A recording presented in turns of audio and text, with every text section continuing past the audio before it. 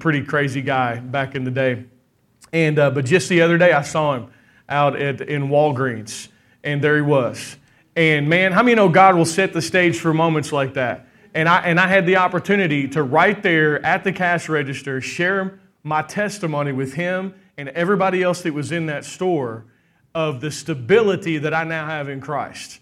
Like, he used to watch my life. I mean, he knew I was crazy and up and down and involved in addiction and all of these things. And he can take one look at me now and see there's a tremendous change in my life. And so what I'm saying is the stability that the kingdom is giving you, it's not just, it's for you. And it's also for your family. Because it starts there. Can I get an amen? I mean, everything starts in your house with your family. But it's not just for you and your family. It's also for people around you who are scared and afraid, and they don't know what to do, and they don't know where to go. And the Christ inside of you will bring a stability to their lives so that when they see you not worried, when they see you have peace, when they see joy on the inside of you, how many know that we're to be different than everybody else? And when they see that in you, they're attracted to that stability, and they'll reach out and try to stabilize themselves with you. And how many know when they do that, you direct them to the King? Because the only reason that we have stability is we have a King. Can I get an amen? The King is coming, amen? And we direct them to the King. How many know we don't direct them to ourselves? How many know we don't even necessarily direct them to our church? I mean, praise God for church, praise God for church growth. Those things are great. But how many know the kingdom is bigger than a church? The kingdom is bigger than anything else. And so when they reach out for stability and they grab onto us because we have a sense of stability, we direct them to the King, we direct them to Jesus. How many know the fields are white for harvest right now? I've never seen a time when people did not have more things that they used to trust in that they can't trust in any longer. Like, honestly, man, we've been waiting for this time for a long time. And in the sense that there are people who are going to come to Jesus because they know they can't trust their government any longer. There are people who are going to come to Jesus because they know they can't trust the financial system any longer. There are people going to come to Jesus because they know they can't trust the medical systems any longer. How many know everything is being shaken?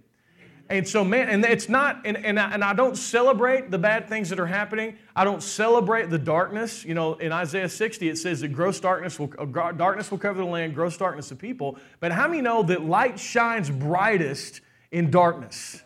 I'm here to tell you right now, church, these are our best days. These are our best days. Don't be afraid. Don't draw back. Don't get into fear. And one of the ways that you stay out of fear is Matthew chapter 6. And we're not going to go there today, but Matthew chapter 6 addresses the proper focus. How many know you're not supposed to be worried what you're going to eat? You're not supposed to be worried what you're going to wear, how you're going to fill your tank up. How many know your primary focus is the kingdom? Seek ye first the kingdom of God and His righteousness, and all these things will be added unto you. I believe in the time that we're in, we're going to see a magnified blessing on the body of Christ. That because if you look at the way God does things, God always does mighty things for His people when they're shaking in the world. How many know there's light in Goshen? How many know that that there's blessing for you? And God wants to bring a blessing into your life to bring you, obviously, a sense of stability. But not just that. How many know God wants to use you to help other people? God wants you to be a miracle in somebody else's life. God wants to help you to meet people's needs. Can I get an amen? This is the body of Christ. And this is the plan of God in the time that we're living in. And so we don't have to be staring at the highs and the lows of the world. We can look at something a lot more solid, a lot more consistent, a lot more stable. You know, when I was in high school, I did some scuba diving. And when you go out into the open water, and the final thing I had to do before I got my license to get my open water scuba diving license is I had to do an open dive out in the ocean, away from the bay and away from everything else. And so when you go out there, how many know that seasickness is no joke? Anybody ever? I mean, it is like, no thanks. Like, I love to fish, but I'm not willing to be that nauseous in order to fish. But anyway, but we had to go out there. And so when we were out there and it was up and down, it was up and down, it was crazy.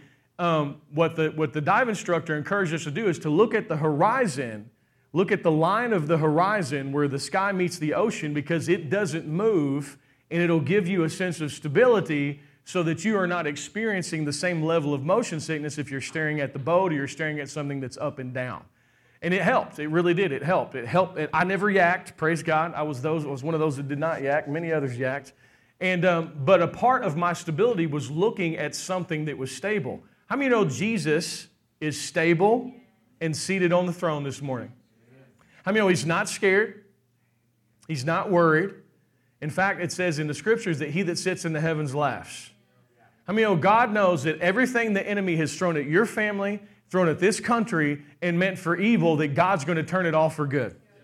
And there's nothing hidden that shall not be revealed. And so in the day and age that we're living in, don't lose heart. Don't be discouraged by the injustice. Don't be discouraged by the darkness that's in the land. And that's one of the things I really feel like that we face as the body of Christ, and we've looked at this at some prior messages, but I'm going to share it here to bring us all on the same page. I believe that we've been in a state of mourning because of the state of the world. And we, mourning the way things used to be, mourning just concepts of morality. I wasn't raised in a Christian home. I was raised in a heathen home. But the standard of morality in my heathen home was higher than what's currently in the world. We had, and as bad as we were, we had a greater understanding of right and wrong than the masses are currently embracing. And so I think that because of the culture shock of the violence and the sexuality and the drug use and just the open embracing of that which is right and declaring what's right is wrong and what's wrong is right, we've been sucker punched and gut punched, and we've had this season of mourning of the way things used to be. And I believe with all of my heart that there's two things that have happened to the body of Christ. We've been in a season of mourning and we've been in a season of offense. We've been mourning and we've been offended. And the thing about it is, I believe that God is shifting us out of this season of mourning, because how many of you know that sorrow will make you weak? How many of you know worldly sorrow kills? Godly sorrow will lead you to repentance. It'll lead you to change. It's a healthy thing. But there's a worldly sorrow that's tried to attach itself to us because of the things that have been stolen from us in these past couple of years, whether it was, children's, their school environment or finances or even lost loved ones, or, the list goes on and on and on about the things that have potentially been lost, to bring us into this state of worldly sorrow to weaken us. But I believe that God is bringing a joy to the body of Christ, because the joy of the Lord is your strength. And 1/3 of the kingdom is joy. Romans 14, verse 17, the kingdom of God is not meat and drink, but righteousness, peace, and joy. And 1/3 of the kingdom is joy. And so God wants to bring a joy into our lives that's going to make us strong. See, because how many of you know the world sells happiness? If you have this car, you're going to be happy. If you eat this yogurt, you're going to be happy. If you have this, you're going to be happy. If you have that. How many of you know they never show a sad person drinking beer? You never see the sad beer commercials. You know what I'm saying? Like they're drinking beer and it's like they're having the time of their lives. In all my days and times of partying, I never lived a commercial. They don't show you all the other stuff that goes along with it. And so, because the world knows that intrinsically everybody just wants to be happy. But the world cannot give you happiness. They don't have the ability to. See, happiness is something that's born of circumstance. And how many know if you're waiting on all your circumstances in order to be happy, then you are never going to be happy. But we think, this is what happens to a lot of people. They live their lives chasing a circumstantial happiness. Well, when I get this, I'm going to be happy. Well, when I move into this house, I'll be happy. Well, when I change jobs and I get here, I'm going to be happy. Well, if I just had this spouse, I would be happy. If I just had this, if I just had that. And then what ends up happening is people are chasing after a worldly happiness based on circumstance. And how many know it's hook after hook after hook after hook after baited hook after baited hook? And no matter where you get, you might have a day of happiness. You might have a day where everything links together. But how many know that that type of happiness really runs on something called covetousness? And it's in the English, it's the word lust, which there's a sexual connotation to that. But in the Greek, it's way more than just a sexual connotation. It's the word epithumia, means a pining away after something that you can't have that brings a sense of decay into your heart, into your life. That could be the heading for social media right there. Just right up top. Boop. Because what happens is everybody's comparing themselves among themselves and thinking, well, look how good their life is. Well, look how good their life is. My life's not good. And you've got millions of people staring at their phones, convinced that everybody's got it better than them, living in a state of not enjoying what they have. And that covetousness, that epithumia, is actually ransacking their hearts and their lives, keeping them in a state of dissatisfaction, thinking they need one more thing, one more thing, one more thing, one more thing, one more thing, and then they're being bull rushed by offense and anger towards the state of the world and the things that are happening in the world. And then added to that is this state of sorrow concerning the things that we've lost in the state of the world. And so we have all these Christians staring at social media, living in a state of misery. Because how many know social media is not a level playing field for the Christian? We're not there because they like us. We're there because they haven't figured out how to get rid of us yet. But it's okay. How many know you got a kingdom that don't shake? You got a kingdom that's never going to end. So don't let the state of the world get you down. But there is a transition that God is bringing to the body of Christ, and we're stepping out of sorrow and we're stepping into dancing. We're stepping out of mourning and we're being anointed with the oil of joy. Because all that stuff they're seeking after with their things and their circumstances is already down on the inside of you. It's 1/3 of the kingdom. I'm talking about the joy of the Lord. See, when joy is restored to the church, she will become attractive again. Without joy, the church is ugly. It's true. And see, legalism cannot produce joy. Because legalism is a joy killer. When I'm talking about legalism, I'm talking about performance. When you are in a state of performance, you are joyless, and your Christianity is out of obligation. You're not doing anything because you want to. You're doing everything because you feel like you have to. You have to come to church so that God will love you. You have to give so that God will bless you. You have to tell people about Jesus. You have to, you have to, you have to, you have to. And so what ends up happening is we have all this pressure from the world that I've just described, and then you have all this pressure that is not Jesus' easy, light yoke. It's that heavy, burdensome yoke of legalism and performance. And you know what's happening to Christians left, right, and sideways? They're snapping under the pressure. And but this isn't what God wants for us. And so there's a transition into joy, into the kingdom. Can I get an amen? This is what I want. I want this for my life. And so I have it.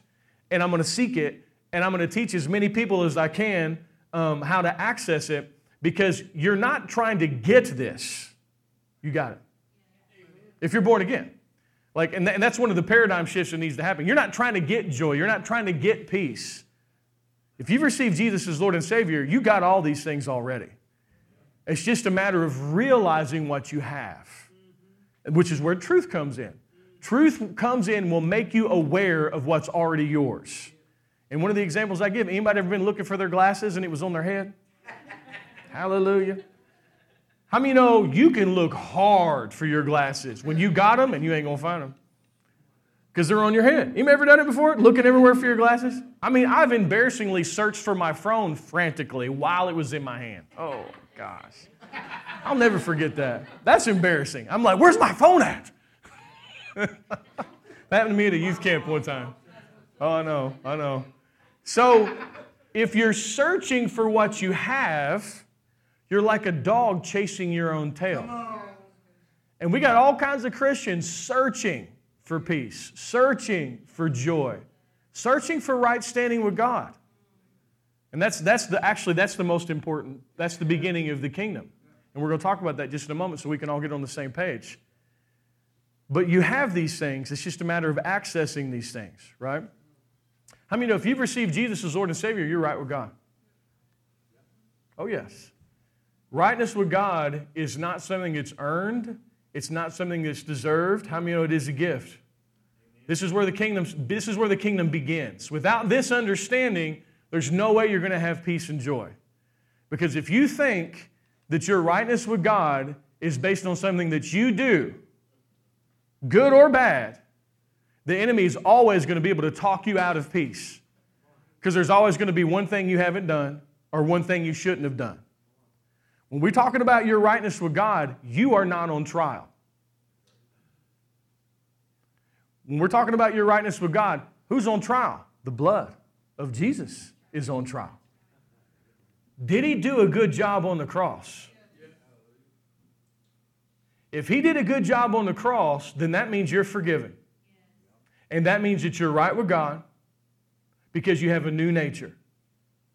Because you've been born again and you're a new creation in Christ Jesus. See, under the Old Testament, you had to earn right standing with God. Under the New Testament, it's not like that. Under the New Testament, you become right with God as a result of a new birth. Here I was, 19 years old, drug addict, alcoholic, atheist, lying, cheating, awful person, full of darkness, spiritually dead, hated my life, hated myself. And Jesus, through His outstretched hand, I believed in Him. Believe He was the Son of God, believe He died for my sins, believe He was raised from the dead, and He pulled me into Himself. I stepped into Christ. Christ stepped into me, and then I entered into a 2,000-year-old victory.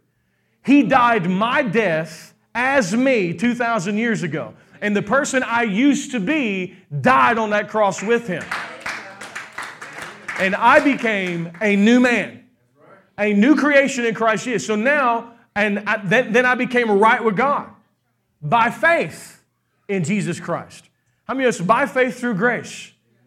And so He provided the gift. I received the gift. He pulled me into Himself. I became a new creation in Christ. And now I am the righteousness of God in Christ Jesus.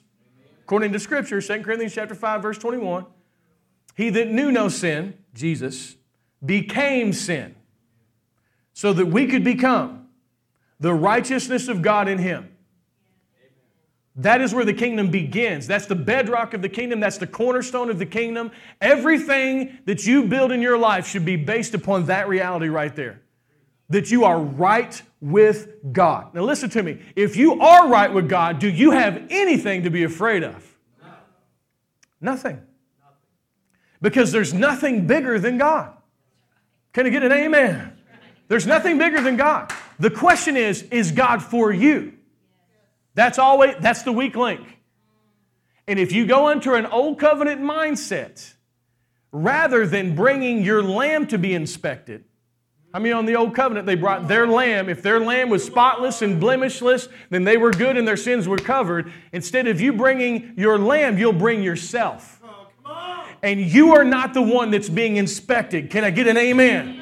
Because none of us, we've all fallen short of the glory of God. No one has earned it.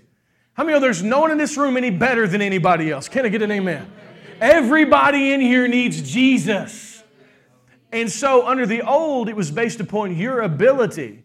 Under the new, it is a beautiful gift. And ladies and gentlemen, that's why it's good news. Because God will take somebody like me, drug addict, alcoholic, atheist, someone who's anti-God. I would argue against Christians. I would argue against the faith. I would attack and fight. And you know what? How many know it's hard to fight against unconditional love? I just kept swinging and swinging, and he took punch after punch after punch after punch until I grew tired, and he looked me in the eyes and said, I still love you. I still want you. Do you want to be a part of me? Hallelujah. Yeah. Glory to God. Yeah. Woo. It's that kind of love. That's why I'm here today, because of that kind of love. He would not stop loving me. Come on, brother. He wouldn't leave me. I mean, it's the same for you. I don't care where you've been. I don't care what you've done. He's pursued you all the days of your life. He's been coming after you to show you that He loves you and to reveal your value in Him. And so I'm now right with God. I'm not perfect. I make mistakes. I ate 2 pints of ice cream last night. Yeah, it was a personal best. Let me tell you the story. Anybody ever had that Crank and Boom ice cream? Oh, gosh. They have this flavor called lemon blueberry cheesecake. It's the best ice cream I've ever had in my life. So I'm coming back from working on the church, and I'm going to swing by and pick up some Goodfellas pizza because it's the best pizza in Kentucky. And then I'm going to get some ice cream because my wife loves it, and I want to surprise her with something. And so then they had this deal where you could buy 3 and get 1 extra free. Praise God. Yeah, here we go. Yeah, good marketing right there. So I came home, and I got my stuff, and then I kind of got like this emergency phone call where I needed to talk to somebody and counsel somebody. And then I got up, and everyone had left the house, and I was hungry. So I went to the fridge after I finished, and I sat down and ate a pint of that, right? And then my wife comes home, and she doesn't know that I've already eaten 1 pint. And I didn't feel led to tell her. I felt like, I mean, she didn't ask. And so now we're going to sit down, and we've been watching this show called Lego Masters. It's like this Lego show. Eli loves it, and it's like our thing we do as a family. How many it's hard to find clean television you can watch with your family? Hey, man, well, we found a show, and so we watch it. And so then we're getting all the ice cream out, and, it's time to eat ice cream. So I got my pint of ice cream out, and I ate another pint of ice cream. Praise God. And then I was miserable. But Jesus still loved me, amen? And I'm still right with God. I'm not perfect. I'm a little heavier, praise God, but and I had a tummy ache, but no, I ate plenty. I ate a whole pizza. One whole pizza. Yeah, amen.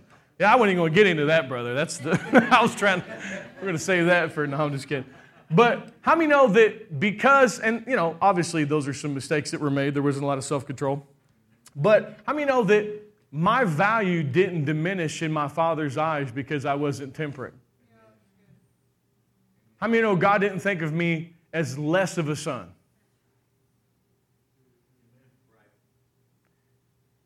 And here's the thing. How many know the cross paid for way more than all that? So when we get to this place where we're questioning if we're right with God or not, we're questioning the success of the cross. Yeah, it's true. I love to get to this place. This is where we get to the nitty-gritty of what we actually believe. We have to come to this place. Because if I can strengthen you in your belief the cross is a success, it's going to establish the kingdom in you so you can have the rest. Because after you know you're right with God, you know what you have? Peace. A peace that's not based on you. A peace that's not based on this world. So let's come back again. Let's look at it. Did Jesus do a good job on the cross? Did Jesus do such a good job on the cross that the sin of the entire world has been paid for? How many know the blood is more powerful than sin? Right?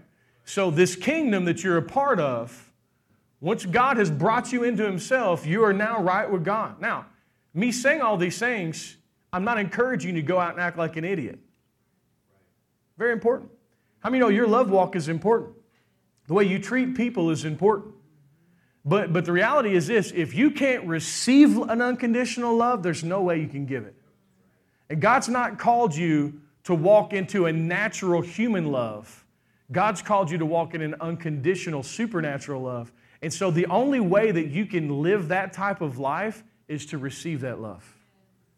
And I'm here to tell you right now that God loves you. God is for you. He's paid for your sin. And He's removed your sin as far as the east of the west. And according to Hebrews chapter 8 and verse 12, your sins and lawless deeds He will remember no more. That's how powerful the cross is. Can I get an amen here? You believe that, and it'll establish the kingdom in you. You don't believe that, then you will live your life not knowing if you're right with God or not. You'll live your life with zero faith. You'll live your life constantly on the stage of whether you're being approved by God or not based upon your own conduct. And you will live in that hamster wheel of performance with one foot in the old covenant, one foot in the new covenant, and the easy light yoke of Jesus will be far from you, and you'll live your days under that heavy bondage yoke of legalism and performance, and you'll be miserable, and you won't have any joy, and you won't have any peace, and the way you'll get relief is you'll accuse other people. If you don't put condemnation on the cross, you'll handle the condemnation two different ways. You'll either internalize it and get depressed, or you'll trick yourself into believing that you're doing everything right, and you'll be full of pride and arrogance, and you'll be self-righteous. Oh, and out of that place, you spend your life hiding behind a pointed finger, judging everybody else's mistakes, judging everybody else's sin, judging everybody else's failure, because you're not handling the condemnation properly, so you spew it out towards other people. And that's what makes the church ugly. So many people, they're not rejecting Jesus Christ. I don't know that you can reject Jesus when you actually experience Him. I mean, I guess people can, but it's easy to reject man-made religion. I did it for 19 years. People are rejecting news that's not good, news that has fine print, news that's filled with self-righteousness and hypocrisy and accusation. See, without an establishment of the kingdom and the gospel in a church, what happens in the church is not a loving family. It's everybody scrambling to try to get the pastor's approval.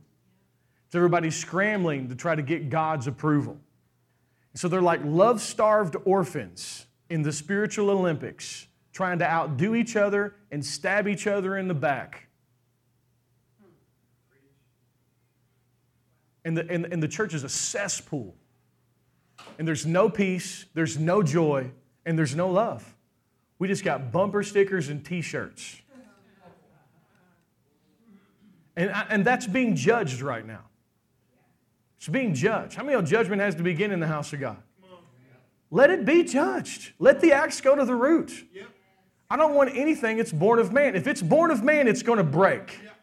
If it's born of man, it's not going to work. How many know Jesus is the one who's center stage today?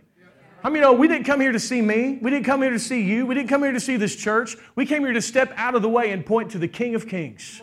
Because when Jesus is lifted up and glorified, we're all edified and strengthened. Because how many know this isn't a competition? Everybody in here last week, you probably made some mistakes. I dare say I'm the only one that ate 2 pints of ice cream in one day, though. But I'm sure that you made mistakes. But the reality is that your worth is not based upon the shortcomings. Your worth is based upon the fact that you're a child of God. Like my kids, I love my kids. And I share this example all the time. But like my love for my kids is not based on how clean they are. I mean, my daughter has poopy diapers. She has a poopy diaper, but her poopy diaper does not devalue who she is to me. In fact, when she messes up, I want her to come to me because I will help cleanse her. Are y'all tracking me here? And in that, what I just described, that performance-based legalism, we got people who are afraid to come to God when they mess up. And if you're afraid to come to Him when you mess up, it means that you don't know Him as a father. You know Him as an employer. God's not here to give you a paycheck. God's here to give you a Christmas. He's here to put gifts under your tree that you didn't earn and that you didn't deserve. And when you open them, He wants to be enjoyed with the joy that you have for receiving something that you did not earn and you did not deserve. Because what happens is the yoke of legalism is a yoke of obligation. It's a yoke of performance. But Jesus' easy, light yoke is a yoke of grace. And listen, you live out of a place of gratitude. And you know what happens? You actually want to serve God because you're thankful. You don't do it because you have to. You do it because you want to. And it's a much better way of living. And so the kingdom is righteousness, peace, and joy, right? Once you know that you're right with God, how many know you have peace? You know what's going to testify against you next week that you're not right with God? You. Anybody get mad in traffic? Hallelujah. Mad today in traffic? Amen. Me too. I wasn't mad, but I was like, please hurry up. I'm trying to get to the church. Somebody driving slow in the fast lane. Yeah. Amen. So you're not gonna have a perfect behavior next week, but you will have a perfect Savior, and you will have a perfect identity in Him. And the more you realize who you are, and you live in that place of gratitude, it's going to be easier to extend grace and mercy to those around you rather than living in anger. Righteousness, knowing that we're right with God, peace, then out of that peace is this thing that I'm really after, which is joy. See, what if you have a joy that comes over your life so strong that you're not living in a state of temptation for sin? You know why people are tempted to sin? Because they're trying to find pleasure outside of the will of God. You know when sin is strong? When you're under condemnation and sorrow. God's got this thing fixed to where we can be free. But we can't do it in our own strength. This joy, this peace got to flower up out of us. But if you are in a state of condemnation and you're not really understanding the things that I'm saying to you, then in that place of condemnation, you'll have no peace, you'll have no joy. And you know what's going to happen? Sin is going to be real strong in your life. Temptation is going to be strong in your life because you're going to be filled with sorrow. And how many of you, when you're filled with sorrow, you're just trying to find something to medicate yourself out of sorrow? And for some people, it might be alcohol. For some people, it might be drugs. Other people, it might be sex. Some people, it might be 2 pints of ice cream. Praise God, just kidding. Other people, it might be entertainment. Other people, it might be just being rude and mean to people because they're personally angry. Whatever it is, a part of your deliverance is realizing this: you don't get your joy from this world. And man, in a place of peace and joy, this world starts to become less and less attractive. I can be happy without beer. I can be happy without entertainment. I can have a joy that's born of heaven. Can I get an amen? Amen. This is what we have, guys. This is the kingdom that's within us. Amen. And so this is what I'm after, man.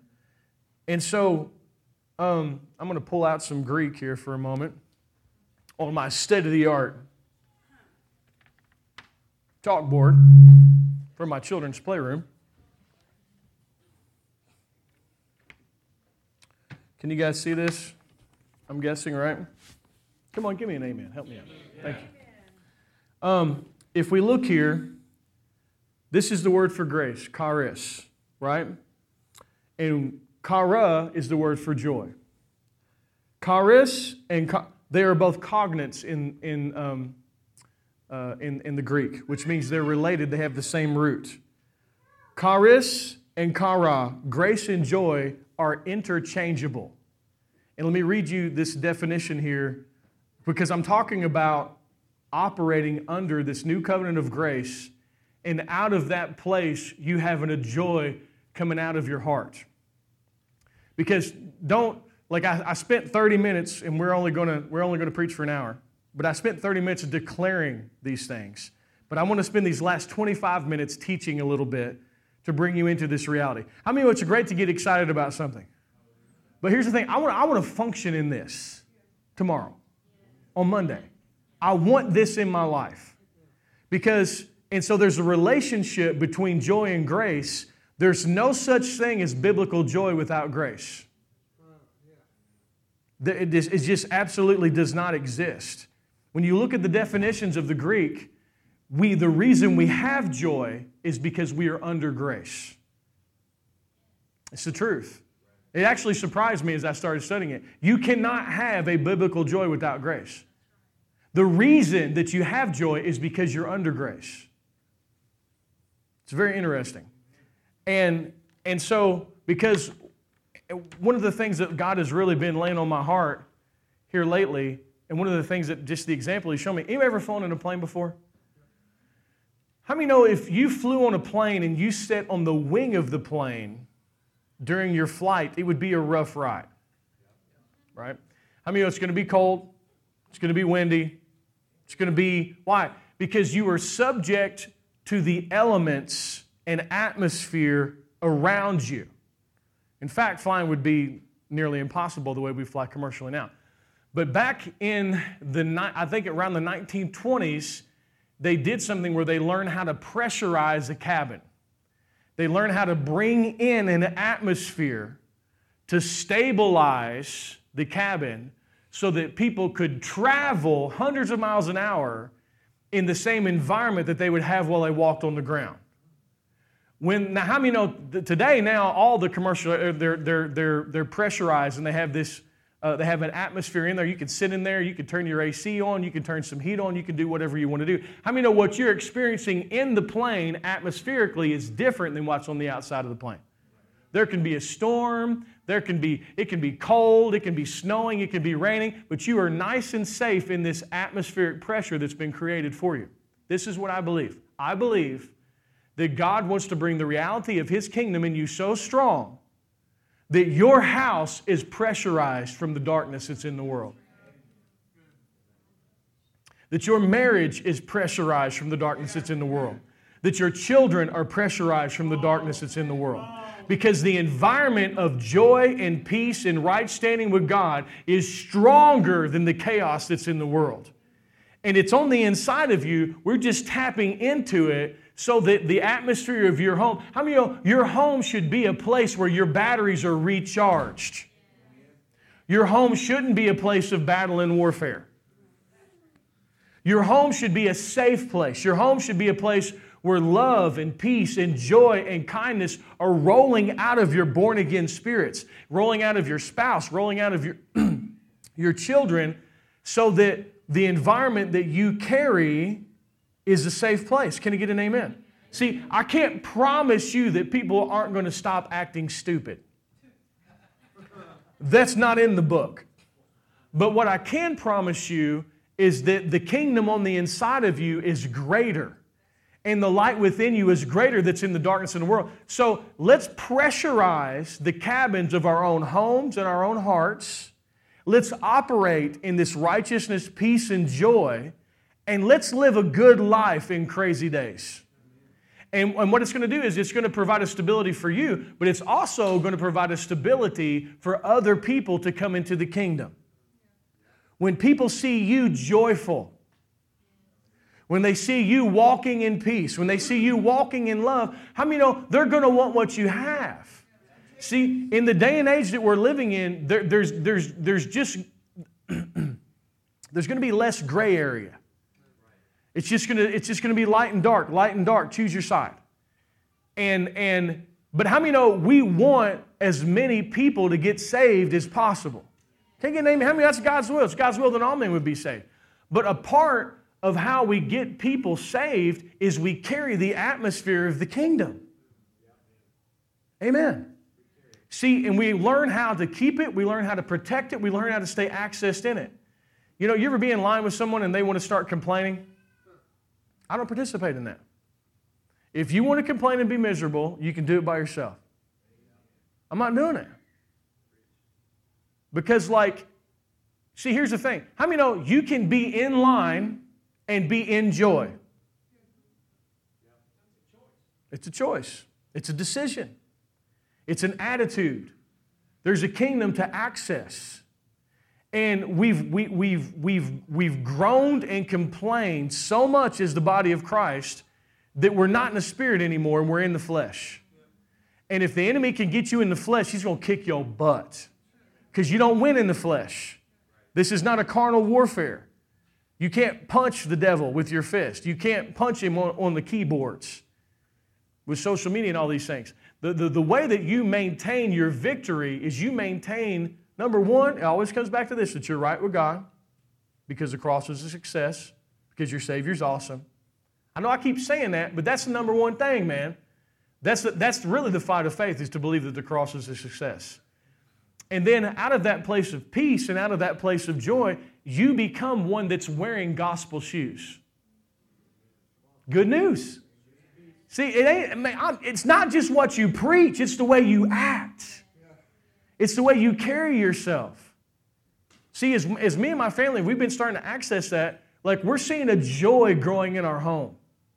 We're there. I mean, it's not always like that. We have moments where the kids are screaming and, just crazy stuff. You know what I'm saying? I mean, that's a part of being a parent. So don't never think that I'm like, my life is awesome, what's wrong with you?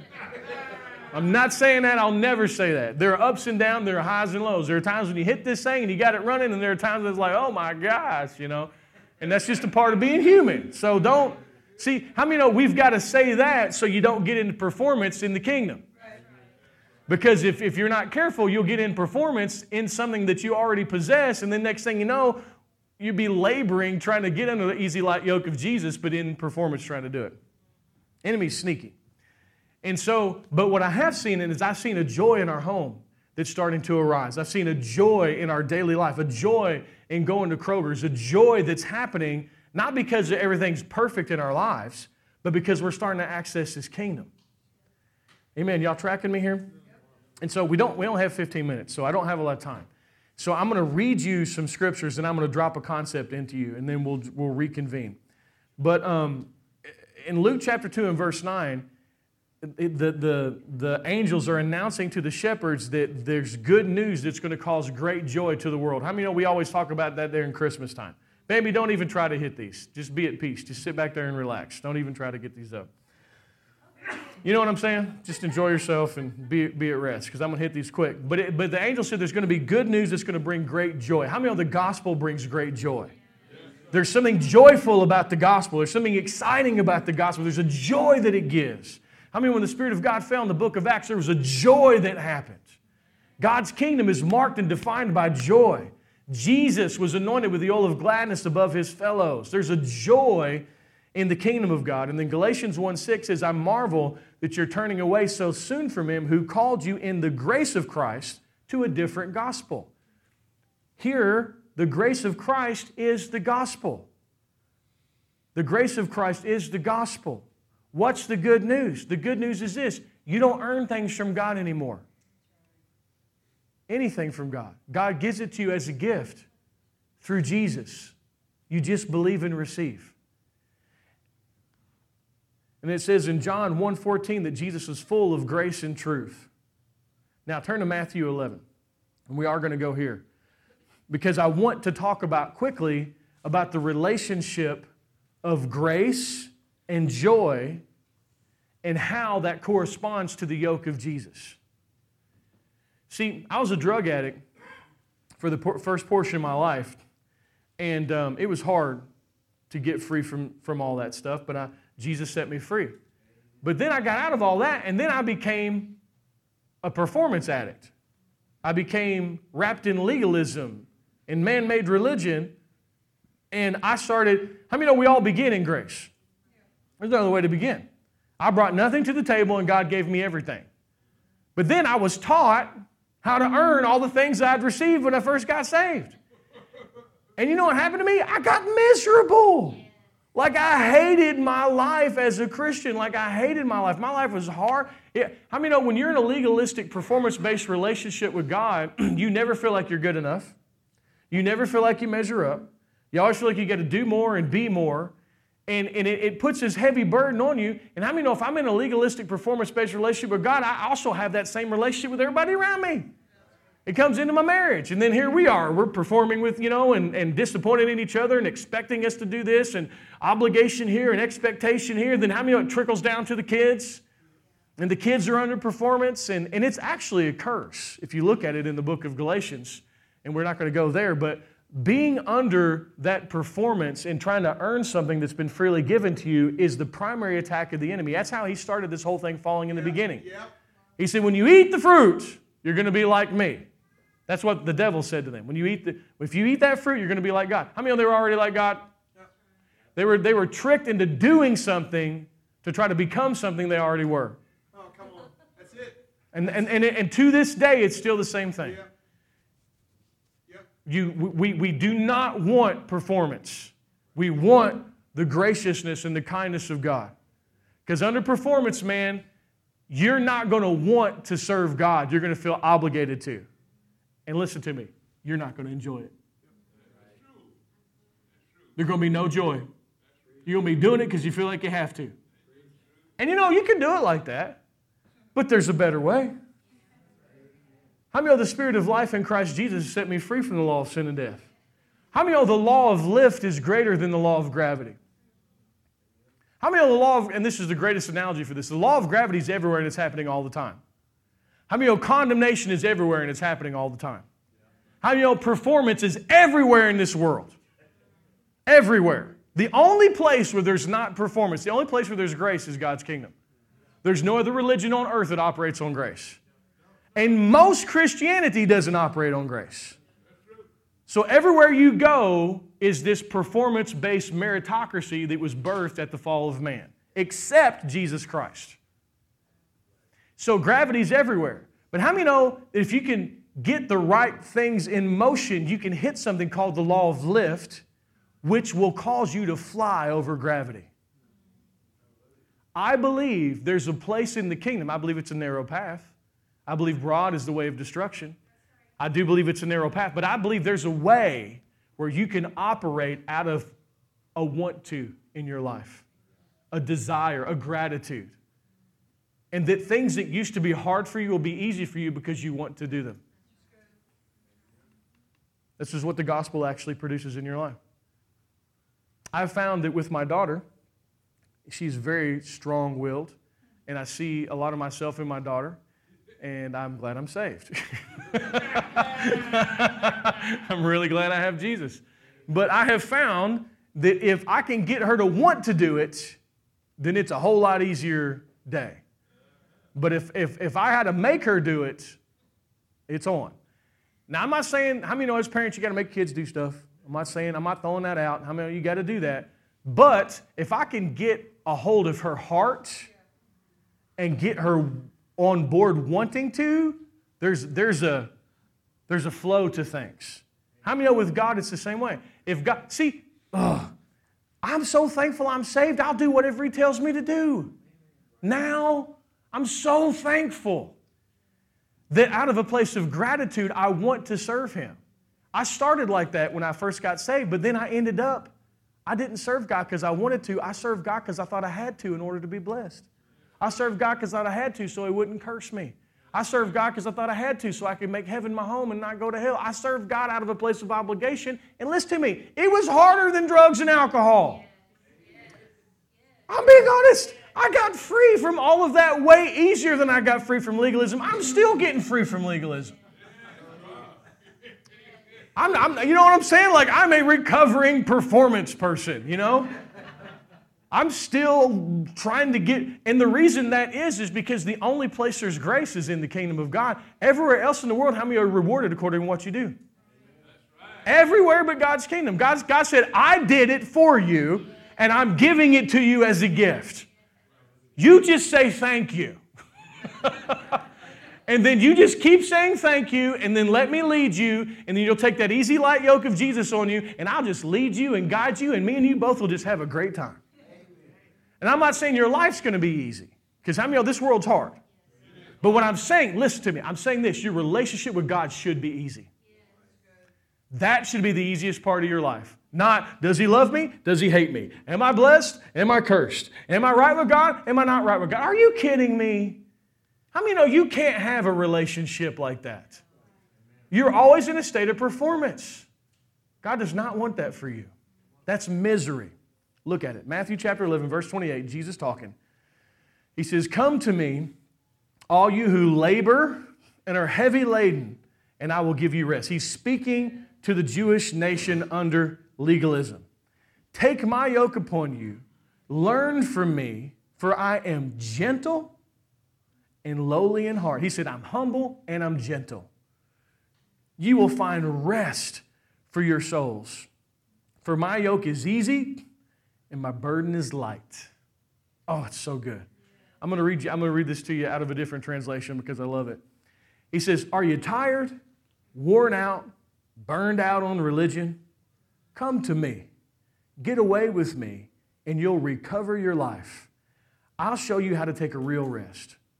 Walk with me and work with me. Watch how I do it. Learn the unforced rhythms of grace. I won't lay anything heavy or ill-fitting on you. Keep company with me, and you'll learn to live freely and lightly." Does that sound like joy to you? Joy. See, one of the things I want to see happen is I'd like to see a place in praise and worship where there's a want to. Yeah. Yes. There's a joy. Yes. There's a desire to actually praise God, not because it's time for worship, because you are genuinely thankful for what He's done.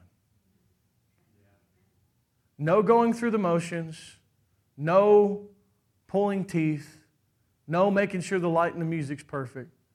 None of those things. Just this place of, I can't wait to praise God. Yes. Because it's awesome. Yeah. In this place of joy and celebration. I'm talking about the tabernacle of David. Oh, I'm hungry for it. I can't even convey to you how hungry I am for it. Because it's going to create an atmosphere of celebration in the church that's going to be so empowered with joy that the lost are going to want to be around us because they're going to want the joy that we have. I'm not talking about awkward performance, praise and worship. How many know when David danced before the Lord with all of his might, he was dancing because he wanted to? He wasn't dancing. Listen, no one had ever praised God like that before. He did something that no one had ever done. And he danced with all of his might, and he was so filled with gratitude. And out of that place of gratitude, how many know he prepared food for everybody? That never happened in Israel. They sent home gifts, and they sent home food for everybody. And he took his crown down. Said, "I'm not here to be better than you. I'm here to be as one of you." How many know we need more of that in the kingdom of God? How many know the pastor should not present himself as being better than you? The pastor should present himself as being one of you. Because there's no one that's any better than anybody else. We are all in the family. We all need Jesus. And there can't be hero worship in what I'm describing. There can't be anybody on the center stage except Jesus Christ. Because we're celebrating Him, we're glorifying Him, and together we're a family, and we're in unison, and we celebrate together. And I take the joy that's in my heart, and I pour it into yours, and you pour it into mine. And in that place of celebration, there's a joy. And there's a strength. And so you come to church not because you're obligated. You come to church because you're like, I need to be filled up with joy. I need the strength of the coming together of the body of Christ. Like I want to come and I want to celebrate. And I see this getting stronger and stronger and stronger and stronger and pressurizing cabins of families and people taking this joy with them and the kingdom with them. And then it's out in the streets. Then we're carrying it and we're operating in it and we're functioning in it. And we have the easy light yoke of Jesus in the sense that we are wanting to serve God. There's a desire that comes. Your people will be willing in the day of your power. There's a transition that's happening. It's really exciting. It's awesome, man. Heaven on earth. Who said that? Amen. That's exactly right. That's what the kingdom produces. Thy kingdom come, your will be done on earth as it is in heaven. That's what we want. Because see, listen, there's nothing the devil's got that's stronger than what I just described. How many know there are young people who get set free from heroin in that type of atmosphere? There are people who will be set free from the addiction of pornography in an atmosphere like that. Depression just being stripped off of somebody's life in an atmosphere like that. Nobody praying for them, nobody laying hands on them, just the king walking amongst his people.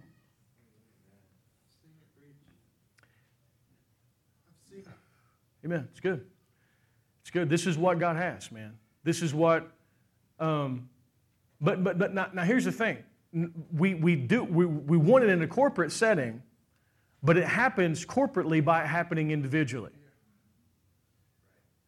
See, I recognize as being the father in my home and being a husband and all these things. How many know that if I'm under condemnation and I don't think I'm right with God, how many know that trickles down to everybody else? How many know if I don't have peace, I can't pass peace? If I don't have joy, I can't pass joy. Now here's the thing. I can't make my son enter into it. I can't make my wife enter into it. I can't make anybody enter into it. All I can do is enter into it myself. And as I enter into it, it's going to have impact on those around me. Y'all tracking me here? So that's when it's about you and Jesus. See, you can't make somebody do this.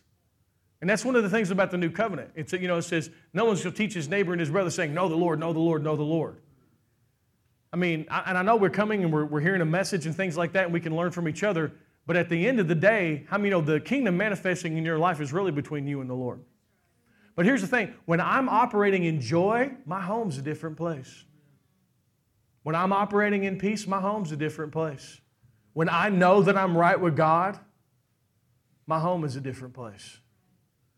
So we do have the ability to impact each other.